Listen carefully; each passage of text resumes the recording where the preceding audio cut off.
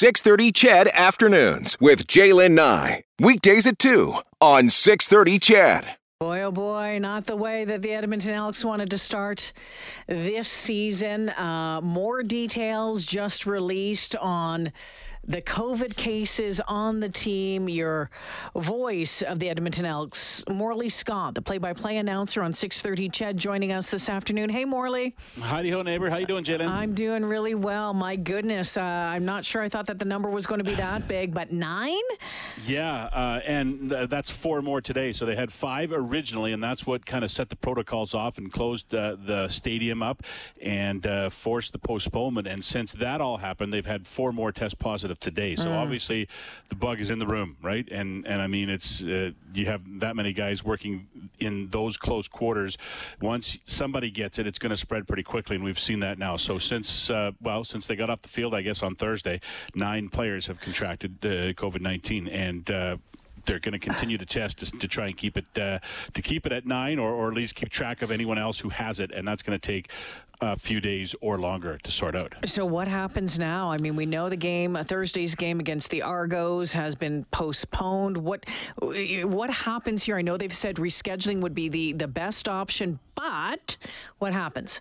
Well, they're going to try and work with the Argos and the CFL right now to reschedule it. Chris Preston says that's kind of out of his hands right now, as he just spoke with the media just a few moments ago, and he talked about the fact that the Argos and the league are now kind of looking after the rescheduling part of it right now. The Elks will get involved in it, I'm sure, at a later date. They are obviously concerned more with what's going on in their dressing room right now than rescheduling the game, but he is confident the game can get rescheduled.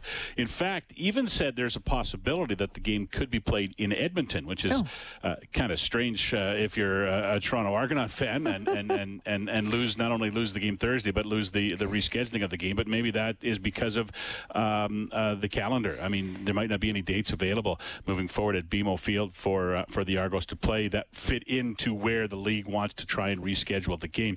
I thought at first, Jaylen, that, like we saw in the NFL last year, several games were pushed back a day, 2 days, 3 days, right? I thought maybe that was the case, and I thought maybe if they could get a handle on things, they could probably maybe play on Monday, maybe Tuesday next week, and that would still give both teams ample time to get ready for the Labor Day games that they both play traditionally, Toronto and Hamilton, and of course Edmonton in Calgary. But it doesn't look like that's going to happen now, especially since the Elks said today that their facility's been closed for 7 days now. So it doesn't even look like they're going to be able to get back on the field to practice for 7 days, and they'll need a couple of days to just get themselves ready for a game as well. So it's a very fluid situation. All right. Could this end up going down as a loss for the Eskimos or for the Elks? Yeah, it could, but I don't know. And Chris Preston said he doesn't believe it will, and that they're not to that point yet.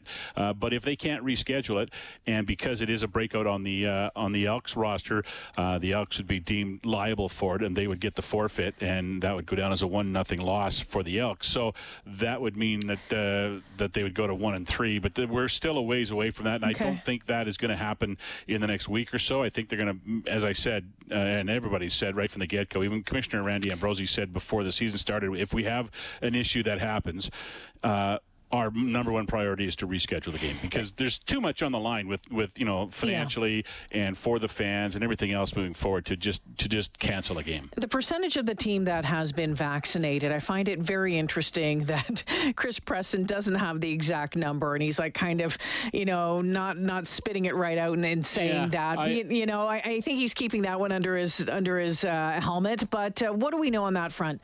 I'm sure he's got the number. He just I believe the league has decided only to share those numbers from the league office. So teams, I believe, aren't allowed to share those numbers. The only thing that Preston would say today is that the last numbers he saw on vaccination, which I believe he said was a week and a half ago, was the Elks were the 7th team as far as vaccination rate goes. So not last, but obviously in the bottom half. So it's still an issue. He did say, and obviously like most workplaces, I mean, the majority of people who work there are vaccinated, and they're just trying to move forward that way. What about the Labor Day game? What do we think about that?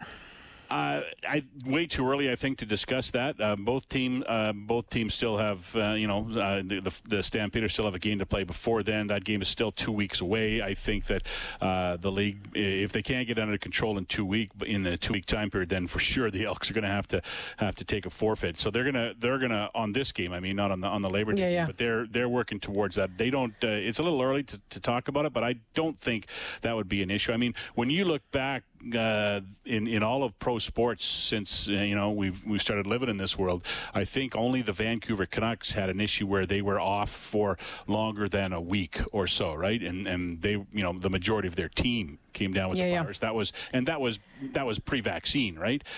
So I think that I don't think that a football team now could get to that stage with something like 75% of the players who have contracted the virus. I don't think it can get that far. So I don't think that this is going to be a really long situation. Obviously, it's going to be 7 days now because the facility's been shut down for 7 days. But moving forward, I think they should be able to get it under control. But this whole thing, as we've learned in the last year and a half, Jaylen, everything changes every day, right? Another update coming in 48 hours? That's what they say. They're going to keep us updated every 48 hours on what the situation is. Players and staff and all those in Tier 1 will be tested daily. They're in isolation right now, and as the more negative tests they get, the more they can move towards putting a team on the field. Morley Scott checking in this afternoon. Appreciate your time, Morley. Thanks for the update. Anytime, Jaylen. Good to talk to you. Yeah, you too. Morley Scott, the play-by-play announcer for the Edmonton Elks right here on 630 CHED.